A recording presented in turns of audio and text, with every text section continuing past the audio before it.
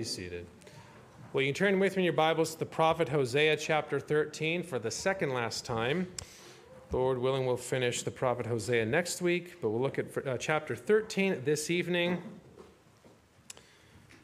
The entire thing, I call it terror for the guilty.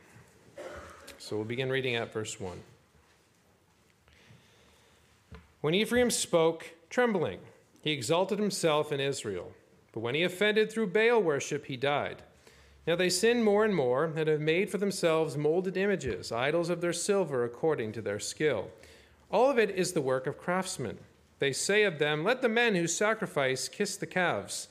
Therefore they shall be like the morning cloud, and like the early dew that passes away, like chaff blown off from a threshing floor, and like smoke from a chimney. Yet I am the Lord your God, ever since the land of Egypt, and you shall know no God but me, for there is no Savior besides me. I knew you in the wilderness, in the land of great drought. When they had pasture, they were filled, and their heart was exalted. Therefore they forgot me. So I will be to them like a lion, like a leopard by the road I will lurk. I will meet them like a bear deprived of her cubs. I will tear open their ribcage, and there I will devour them like a lion. The wild beast shall tear them. O Israel, you are destroyed, but your help is from me. I will be your king. Where is any other, that he may save you in all your cities? And your judges to whom you said, give me a king and princes. I gave you a king in my anger and took him away in my wrath. The iniquity of Ephraim is bound up. His sin is stored up. The sorrows of a woman in childbirth shall come upon him. He is an unwise son, for he should not stay long where children are born. I will ransom them from the power of the grave. I will redeem them from death. O death, I will be your plagues. O grave, I will be your destruction. Pity is hidden from my eyes. Though he is fruitful among his brethren, an east wind shall come. The wind of the Lord shall come up from the wilderness. Then his spring shall become dry, and his fountain shall be dried up. He shall plunder the treasury of every desirable prize. Samaria is held guilty, for she has rebelled against her God. They shall fall by the sword. Their infants shall be dashed in pieces, and their women with child ripped open. Amen. Well, let us pray. O Lord our God, we truly do not know how much we owe, and truly we do not truly know what our sin deserves. And yet there are many passages in Scripture that give apt descriptions of what judgment looks like and the terror that it brings. We know that idolatry is vile. We know that it is wicked. We know that there are many heinous things that are done in this world, and they do deserve righteous judgment. And so we're thankful for jarring language that awakens us, jarring language that causes us to stop and consider, causes us to be reminded of Christ and what he has done. And yet we're thankful for these stark contrasts that we see in your word, the vileness and wickedness of sin and where judgment leads, but also where hope lies, and we're thankful that that is with Christ. Thank you that he has defeated death. Thank you that he has defeated the grave. Thank you that it is in him we have life everlasting. And we're thankful that even your remnant under the old covenant, even your true saints who looked ahead to Christ to come, had these prophecies concerning the resurrection from the dead. And we're thankful that we can see it further now in fuller revelation. And we ask and pray even tonight as we come and consider these difficult texts that you would give us illumination from on high. We pray that you would strengthen. We pray that you would rebuke. We pray that you would convict. And we pray that you would encourage as well as we consider who you are, as we consider your righteous judgment, but also your goodness and the salvation of sinners. So we pray that you be with us tonight by your Spirit, and we pray these things in the name of Christ. Amen. Well, when I was a teenager, I watched movies that I probably shouldn't have, and they terrified me, so much so that I slept with the light on for quite some time. I'm not embarrassed about it now, I was then, but it was a terrifying thing to watch, and I wanted to have the light on. And then I read Hosea 13 this past week, and you see some terrifying things that the prophet uses, that our Lord God uses, to describe the seriousness of sin and describe the seriousness of idolatry and where that leads. What we read tonight and what we're going to see tonight can be quite blood-curdling when we consider the description that Yahweh uses to describe what he is going to do to a rebellious people, what he's going to do to a vile and wretched people in his righteous judgment. Now, throughout the prophet Hosea, there's been a lot of exposing of sin, a lot of serious language used to describe judgment, which shouldn't surprise us when we come to Hosea 13, although I think it's one of the harshest that we've seen. Yet throughout this book, we've seen this jarring kind of what God is going to do by way of judgment, but also there's been encouragement by way of hope as well. And so even though there's some difficult language when it comes to his judgment and what he's going to do, there's still some encouraging words that we see, especially in verse 14. Now, Israel, as the old covenant people, needed to be warned, needed to be reminded of who God is and what would happen to them if they do not do what God had said. And thankfully, there is still, again, that hope for the remnant, the true people of God, even as Israel as a nation is going to be sold into captivity for their violating the law of God. There is still hope for the true people of God who will be carried away as well. But we know that they look ahead to a greater land and a greater kingdom and a greater Savior in the Lord Jesus Christ. But the people of Israel needed to be reminded. They needed that exposing of their sin and also reminded where that sin is going to lead. We've seen that northern kingdom, this is the time of the divided kingdom, that northern kingdom is a terrible and vile kingdom. There is no king who does what is right. Every king does evil in the sight of the Lord. We've seen different imagery used throughout the prophet Hosea to describe this wayward and wicked people, with the most potent and the one we probably all know best, namely, that is the marriage between Yahweh and Israel, seen in the marriage between Hosea and Gomer. And so the main message really is that picture, mainly what God will do to this adulterous wife in judgment, what he's going to do as he kicks her out of the land. But also there is hope as well with respect to restoration. And so we do come to that final section of the prophet Hosea, and it follows the key structure we've seen throughout: the exposing of sin, the warning of judgment, about judgment, but also that prophecy and promise of restoration. And so tonight we're on to that second part when it comes to this final resolution. We saw the exposing of sin in chapter 12, a further reminder of what that sin is. And sin will be also be reminded, they'll be reminded of their sin here in chapter 13 as well. But the focus seems to be on that warning about the just judgment that is going to come on a guilty people. And that really is the problem that we see in Hosea 13. Guilt and the terror of judgment. There is the guiltiness. Man is guilty before God Most High. They are a guilty people. They have violated the law of God and are under his just condemnation. And the reality is Yahweh is a righteous judge and will rightly judge them based upon the fact that they did not do what he said according to the terms of the old covenant. And the idea of judgment is meant to be terrifying. And that's the emotion. That is the response that is meant to be elicited by what we see in chapter 13. It's meant to cause people to awake. It's meant to cause people to stop and consider where sin is going to lead, that highlight that they might then flee to Christ. They might flee to the one that they can find refuge in. The one that they ought to be afraid of is the one that they can find refuge in. That is why judgment is preached. Here's where it leads. Here's where your sin is going to lead you. It's going to lead to this just judgment. And he uses very eye-popping imagery to cause us to stop and consider. So in Hosea 13, Hosea warns about the terror of Yahweh's impending judgment. Terror and guilt seems to be in view. So it's the warning about the terror of Yahweh's impending judgment, but also where salvation lies. Where does our hope lie? Where is our life in? And that is in God. That is in Christ. That is not in idols, but in the one true and living God. But we still have to talk about the terror of judgment.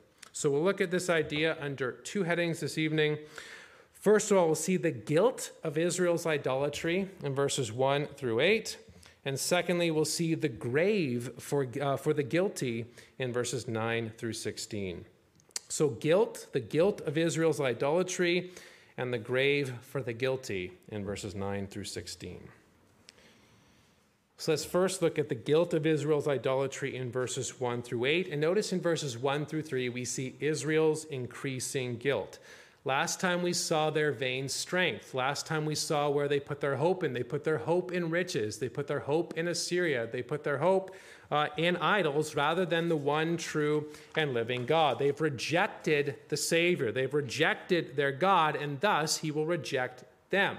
And remember, the Old Covenant is the foundation for this. Remember, the Old Covenant is a covenant of works regarding life in the land. And Israel said, we will do it. We will keep it. All the way back in Deuteronomy, all the way back in Joshua. And what happens? They do not do that very thing. They do not keep that law. Certainly there are some good men, but even those good men are not perfect whatsoever. There is one who needs to come who must be perfect in every way. And so what we see here is Israel is going to receive what she deserves because her guilt increases. Her idolatry increases. Her pride has increased. And we see that in verse 1. When Ephraim spoke, trembling. What it's highlighted here is meant to be that we see Ephraim is that dominant tribe. Highlight their vitality. Highlight their strength. Highlight their vigor. They were the mighty tribe. They were the dominant one in the north. Remember, there's 2 tribes in the south in Judah, and there are 10 tribes in the north. And of those 10 tribes, Ephraim was the dominant one. Ephraim had status. Ephraim had power. He exalts himself in Israel. But the one who had life and vitality is the one who is now dead. But when he offended, or perhaps when he brought guilt upon himself, and we shouldn't miss that this chapter is bookended by that term guilt with what we see in verse 16. So we see when he brought guilt through Baal worship. He worshiped another god. She worshiped another god. She worshiped one who is not the one true and living God. Rather than honoring God and doing what he said, rather than worshiping him aright and following his ways, Israel wanted to be like the nations around them. She is an adulterous wife. Also, Israel, is a wayward son, and we see that he offends, and thus he has died. And they've been dead for some time. Again, there's no good king in Israel. There's no righteous king. There's a remnant. There's 7,000 who have not kissed Baal and paid homage to him. But nonetheless, we see mainly in the north, it is always wickedness. When he offended through Baal, and remember, Hosea is primarily the prophet to that northern tribe. So they've died. And notice they keep dying. Notice in their death, they keep engaging in sin. They've died, but they just don't stop dying. Verse 2. Now they sin more and more. They increase in their wickedness. They increase in their idolatry. They have made for themselves molded images, idols of their silver, according to their skill. All of it is the work of craftsmen. And so there perhaps is highlighting the different types of idols, molded images, probably draws our attention to the golden calf. And we see that there are golden calves in the north. There's that golden calf episode in Exodus 32, right after the people come out of the land of Egypt. There's this golden calf. Look, Yahweh, who brought you up out of the land of Egypt. And then when the kingdom is divided and Jeroboam sets up a rival to Jerusalem, a rival to the proper place of worship, what does he do at Bethel? He sets up golden calves. He sets up molded images and says, look, it's Yahweh who brought you up out of the land of Egypt. A violation not just of the first commandment, but of the second commandment. Is Yahweh a cow? Is God a cow? Is God made of gold? That's why idolatry, that's why idol worship, that's why anything in the stead of God denigrates the Lord God Most High, and Israel kept doing that. They're idols of silver, they're idols of gold. It's all according to their skill, and all of it is according to the work of their craftsmen. They made it. It's the gods of their mind that they think they worship, and now they've fashioned them and they've formed them in such a way that they have made their gods rather than God being the one that made them, or rather than acknowledging that there is one who has made them. All of it is the work of craftsmen. They say of them, let the men who sacrifice kiss the calves. Now again, 7,000 had not done this in the time of Elijah, but there are many who did. There are many who bowed the knee to these golden calves, many who paid adoration and worshiped these ones and showed their allegiance to these wicked and vile calves. Certainly, Aaron can be in view as well, that calf, but also during the time of Jeroboam and after him as well.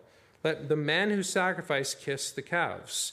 And so what does this all signify? It highlights that they are a deluded people, that they are people who do not know, a people who do not see, a people who are as fluffy as a cloud. Verse 3, therefore they shall be like the morning cloud, and like the early dew that passes away, like chaff blown off from a threshing floor, and like smoke from a chimney. So there's increase in idolatry, but there's also an increase in the likeness of that idol. An idol is worthless. An idol is like the wind that is just blown away. An idol is like a cloud that can just be blown away. An idol is like smoke. An idol is like chaff. It is nothing. It is something that has no substance. And we've seen this language before in Hosea 6, as the prophet there indicted the people for their love, how their love is fair weather, how their love is like a cloud, how their love has no substance. And so we see there, just as their love is like a cloud, so will their fate be. They shall be blown away. They shall be nothing. They shall be worthless. They've demonstrated their faithlessness when it comes to loving God. They have not done that. And so what's going to happen to them? They shall be like that morning cloud and like the early dew that passes away. So their idolatry increases, but we also see their forgetfulness increases as well in verses 4 through 8. Notice we see the Savior that they've forgotten. Verse 4, the God they've forgotten. Yet I am the Lord your God ever since the land of Egypt. He says something similar in chapter 12:9, but I am the Lord your God ever since the land of Egypt. I am the one who was your strength. I am the one who chose you and made you. I am the one who redeemed you out of captivity and out of slavery. I am this God, and there has been no God but me. And you shall know no God but me, for there is no Savior besides me. I am it. Now, this isn't just a reminder, you shall know no God but me. It's not even necessarily a command, you shall know no God but me, but it's countering their false notion. It's countering their idea that they can worship Baal and Asherah and Yahweh all at the same time, but God is reminding them, there is no one but me, and they have not worshipped him. And you shall know no God but me, for there is no Savior besides me. He's countering their false notions. Exodus 20 comes to mind when we consider the commandments and how he is the one true God, and there shall be no God, and there is no God like him. He is their Savior. He is the one true God, and they've rejected him. But not only that, he's been the one who's provided for them. He saved them, and he also sustained them. And we see that in verses 5 and 6. I knew you in the wilderness, in the land of great drought. This is drawing our attention back to that 40 years of wandering in the wilderness. After that first generation was faithless, after that first generation did not trust in the promise of God, what happened? They had to wander in the wilderness for 40 years. But yet Deuteronomy 2 is very kind when it comes to the discussion about that. God says, I provided for you. You lacked nothing. God says, I was with you. I provided. I gave you all that you needed. You lacked nothing. And yet, what happens? In that land of great drought, God provided for them, and God brought them into the land and had them have their fill in verse 6. They could eat all they wished, Psalm 81:10. They could eat all they desired, and they were filled. They had plentiful. They had much. But what happened? Verse 6. They were filled, and their heart was exalted. Therefore, they forgot me. God warns them in Deuteronomy 8, when you get into that land and you eat your fill, don't forget me. Don't grow fat in the land. Don't grow lazy in the land. Don't grow forgetful in that land. Remember me. And what do the people do? They went to that land, they ate too much, they grew fat, and they forgot the Lord God Most High. They became complacent in their ways. Therefore, they forgot me. And so what's going to happen to these large people, verses 7 and 8? They're going to be food for somebody else. And this is where we see some of that jarring language with this imagery of using these different beasts. And so we see how God is going to be like a lion. We saw how he's like a lion in Hosea chapter 5, verse 14. And here the idea of lion highlights he's going to be savage. He's going to inflict pain. He's also going to be like a leopard, verse 7. A leopard by the road I will lurk. He's going to be calculated. He is going to do so in a way that is right and just, and in a way where he's almost as if he's lurking. He's planning this very thing. But he's also going to be like a bear. And this is the toughest part, I think, with respect to what we read in verse 8. Now, the bear is not going to just maim. The bear has the intent to kill. That's why he's talking about a bear who's deprived of her cubs. She's not just trying to maim and take an arm off. She's going to take the whole person. I will meet them like a bear, deprived of her cubs. I will tear open their rib cage. It's mortal. It's going to be a mortal wound. And there I will devour them, Israel, like a lion. The wild beast shall tear them. Why does God have to be so graphic here? The idea of the rib cage being open. Why does it need to be so terrifying? It's because of what is said in verse 6. They forgot. Sometimes something jarring needs to be said so that the people of God wake up, that the people of God pay attention. And certainly the idea of a prophecy about a bear who's deprived of her cubs, who comes to rip out that cage, will get people's attention. And even then, did it get the people's attention? No. They still went into captivity. They still did not do what God said, but sometimes they needed to be terrified. And that's why we need to grasp that God is meant to terrify them with this language, to cause them to stop and consider. The fattened people shall be food for the animals because they forgot God and their idolatry has increased.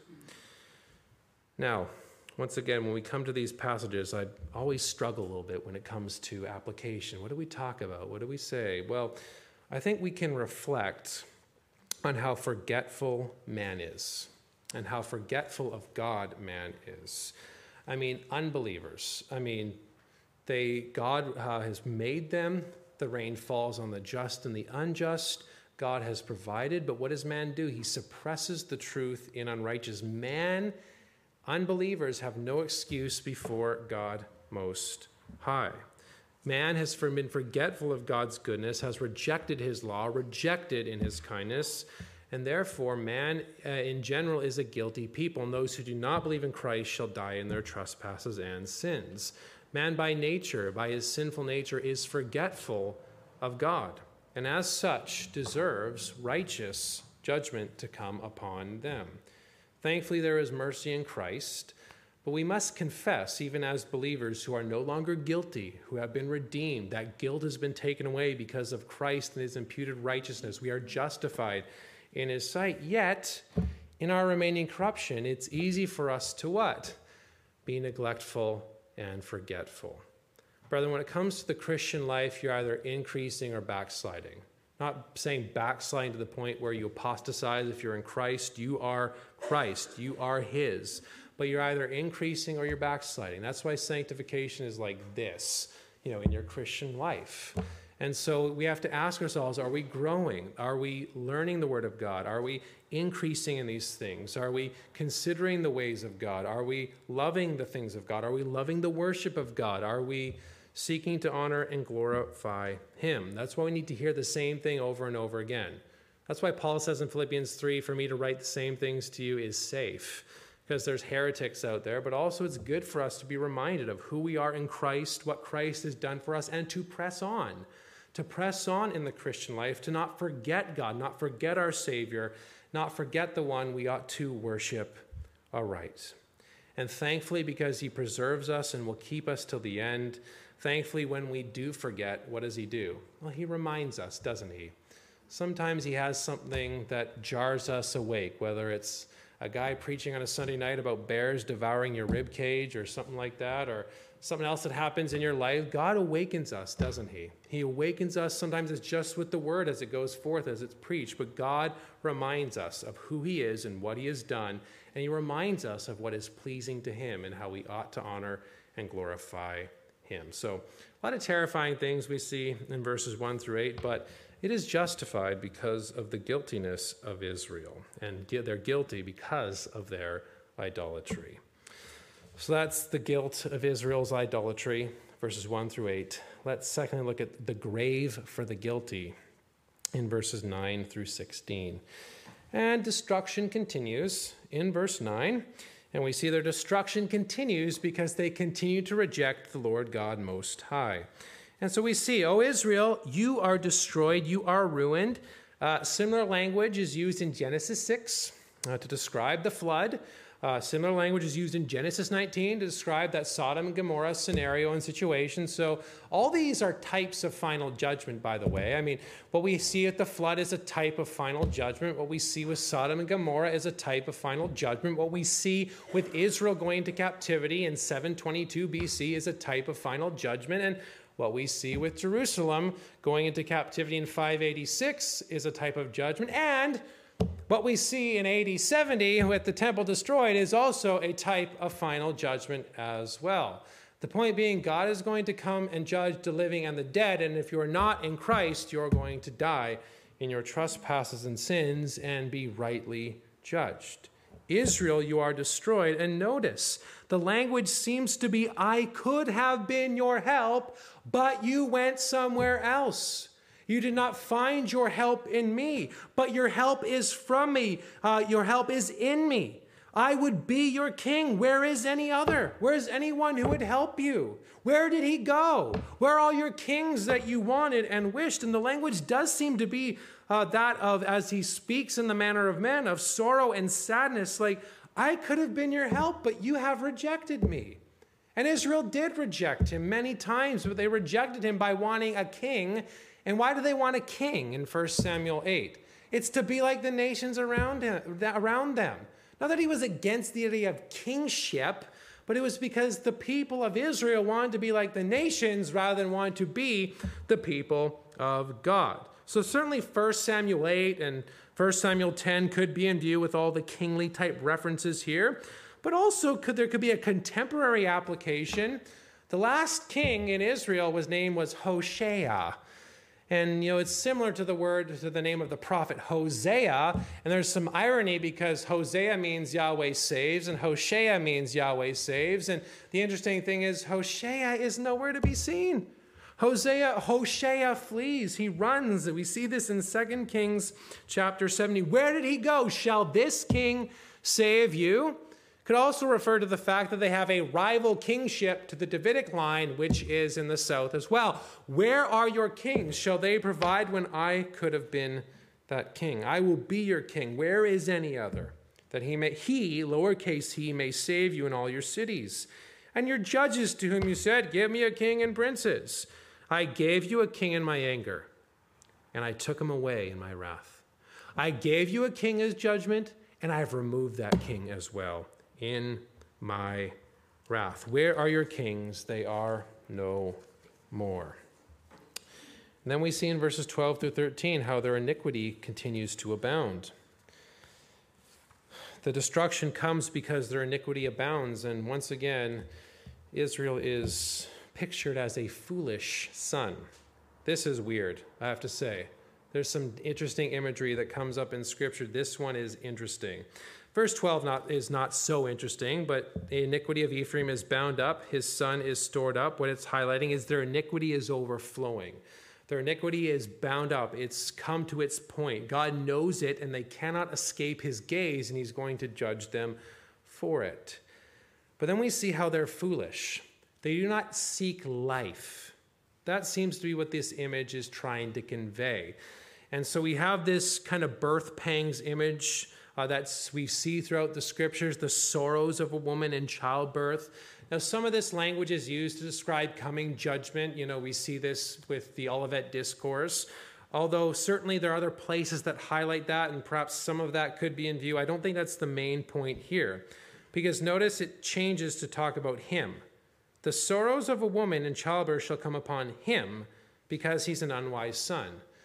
So this son is going to have this nearness to life, this nearness to being born, this nearness, but he's not going to seize upon it. It's like a child that will not come out of the womb. That is the image that is here. For he would not stay long where children are born, that he would stay. It's highlighting the fact that he will not take life. That seems to be what is in view here. He's hanging out the opening of the womb rather than coming right out and embracing the life that is before him. He's a foolish son. Again, that was interesting. Again, as I read that, I'm like, what is going on here? That seems to be what is happening here. All this iniquity, all these things, but Israel would not seek that which is life. She or he is an unwise and foolish son, for he should not stay long where children are born. But he's staying there. He's remaining there, and he's not seizing life. He is not seizing a place of life, but remaining in his death, and the death that he died, which is what we see in 13:1. But then we have verses 14 through 16, and we see Israel's grave because of guilt.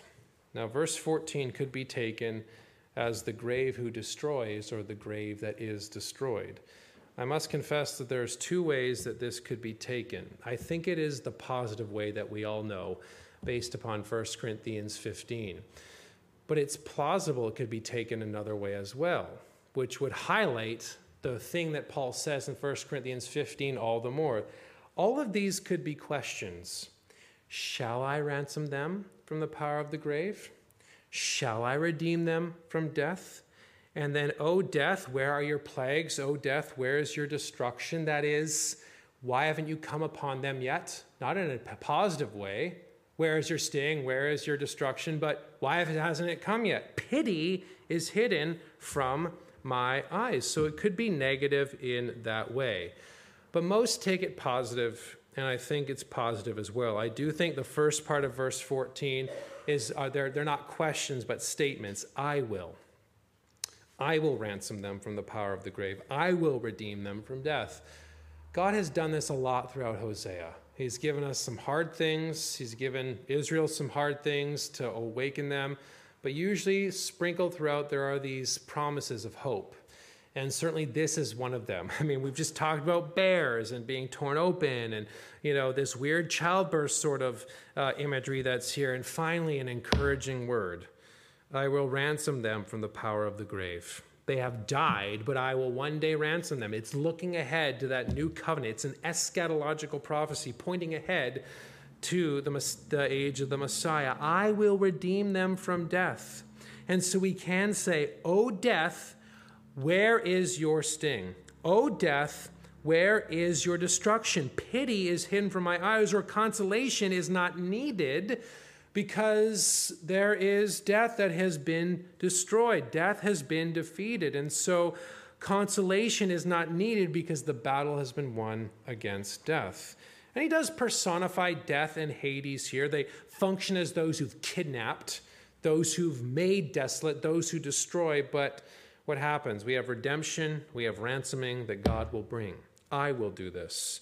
O death, where are your plagues? O death, where is your destruction? Pity or consolation shall not be with my eyes. So I think it is encouraging.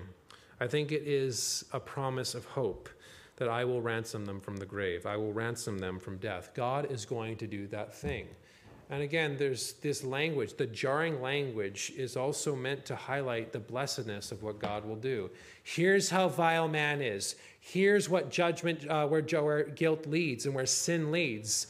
But here is mercy and forgiveness in Jesus Christ.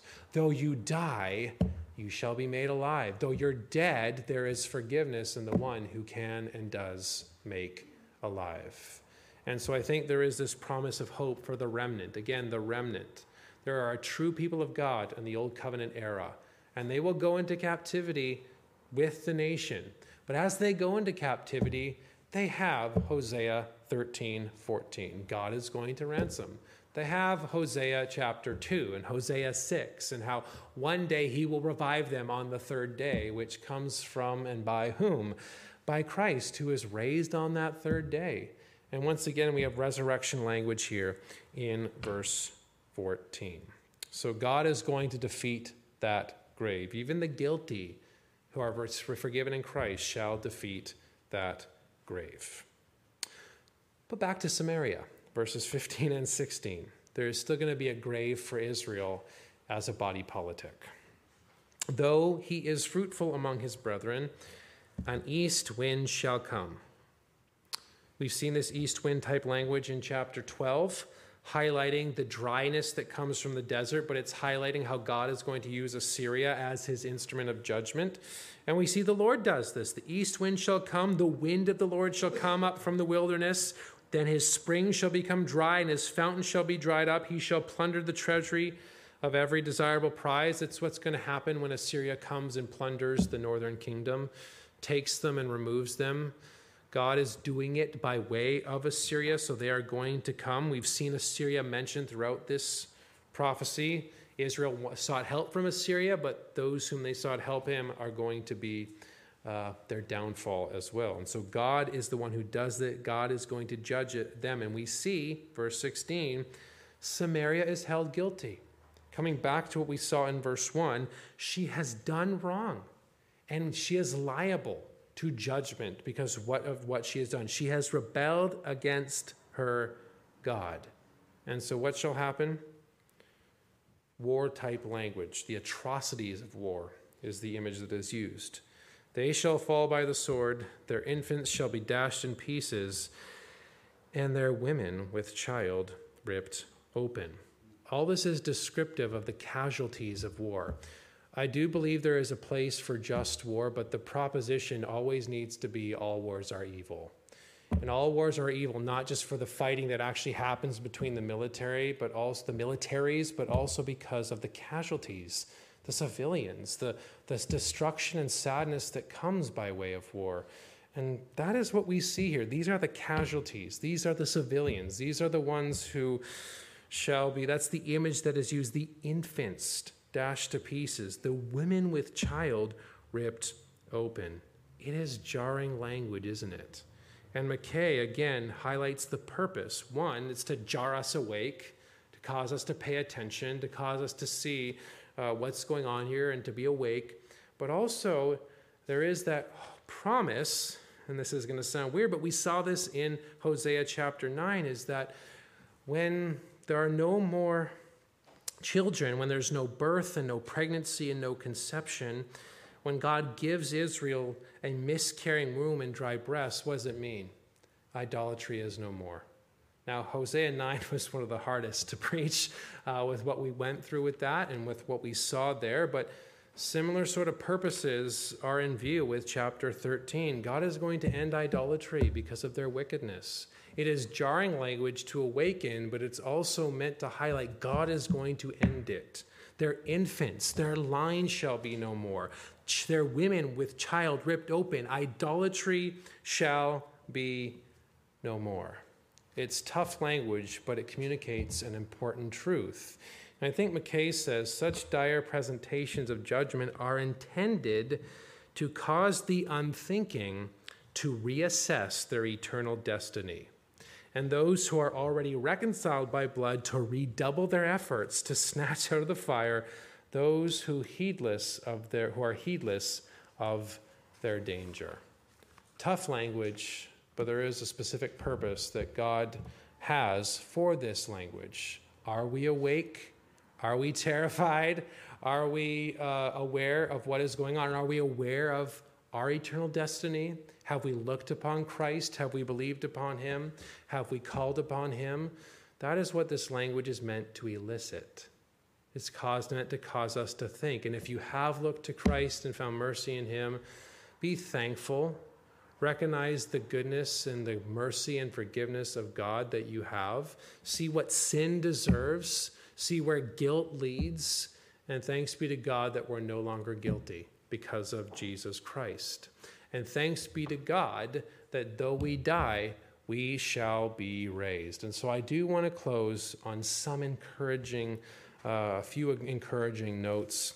So you can turn with me to 1 Corinthians 15.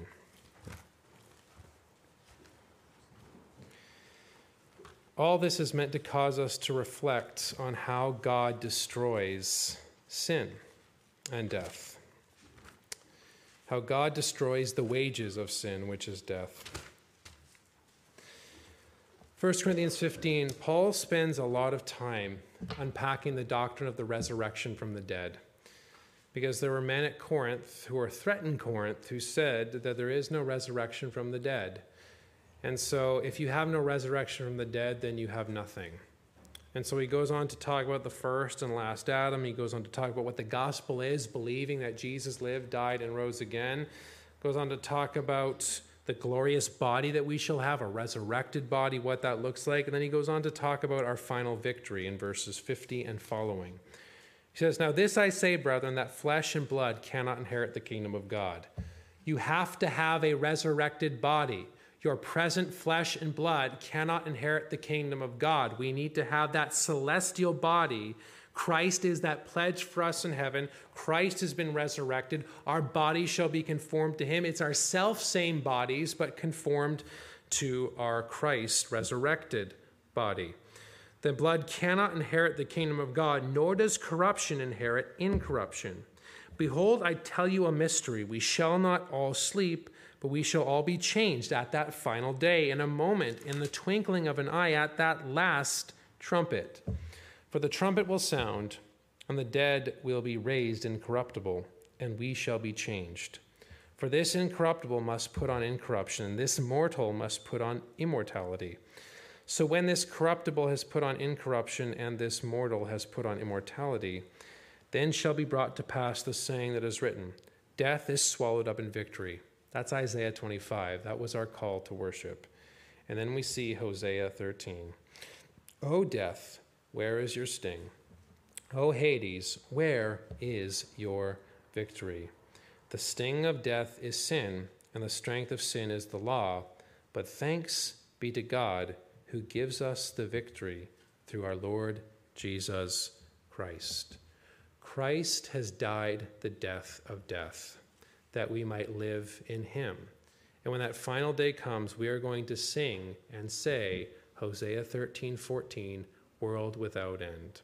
Henry says, Christ has abolished death, has broken the power of it and altered the property of it, and so enabled us to triumph over it.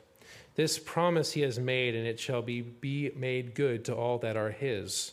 For repentance shall be hidden from his eyes. He will never recall this sentence passed on death and the grave, for he is not a man that he should repent. Thanks be to God, therefore, who gives us the victory. That is what we have in Christ now, and that is the promise and hope that we have for the time that Christ comes again. And though we die, as Paul says in 2 Corinthians 5, we have a heavenly body. We have the down payment of the Holy Spirit now. We long for the resurrected body that we shall receive when Christ comes again, when our bodies shall be raised and conformed to his heavenly body. Hosea is prophesying concerning these realities, prophesying concerning the time of the new covenant and the blessings and the glorification that comes from Christ Jesus. And if you're a believer, though you die, you will live. That is the encouragement that we have. But if you do not know Christ, if you have not believed on him, you are dead and guilty, and the terror of the Lord shall come upon you. Because as Hebrews 10:31 says, it is a fearful thing to fall into the hands of the living God. Well, let us pray.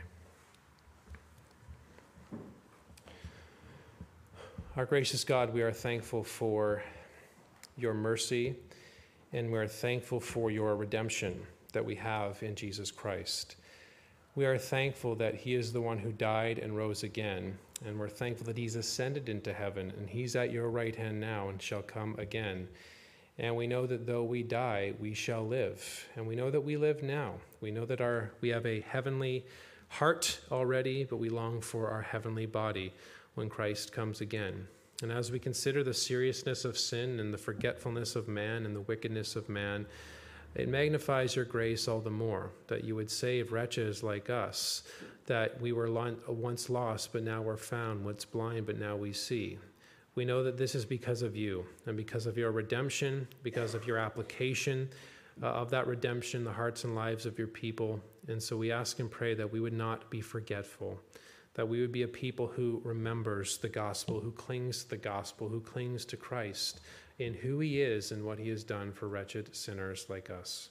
So we ask that you would be with us tonight. We pray that you would encourage us and uplift us tonight, that you would awaken us if we need to have a bit of be jarred awake just a little bit, if we've grown a little bit lazy in the things of God. We know that there is forgiveness for those failures. All our sins are forgiven in Christ, but we ask by your Spirit you would help us to press on in this present world. And if there are any here today who do not know you, please show them the seriousness of sin, the terror of judgment, and where their guilt shall lead. And may they find mercy and forgiveness in Christ by fleeing to him, by finding mercy in him. For it is a terrible thing to fall into the hands of the living God, and yet we are thankful that we know the living God by faith, and may these ones know you by faith as well. So be with us, we pray. Help us, we pray. Give us the strength, we pray, to walk this present world, and thank you that you shall be with us until the end. So thank you for all you do. In the name of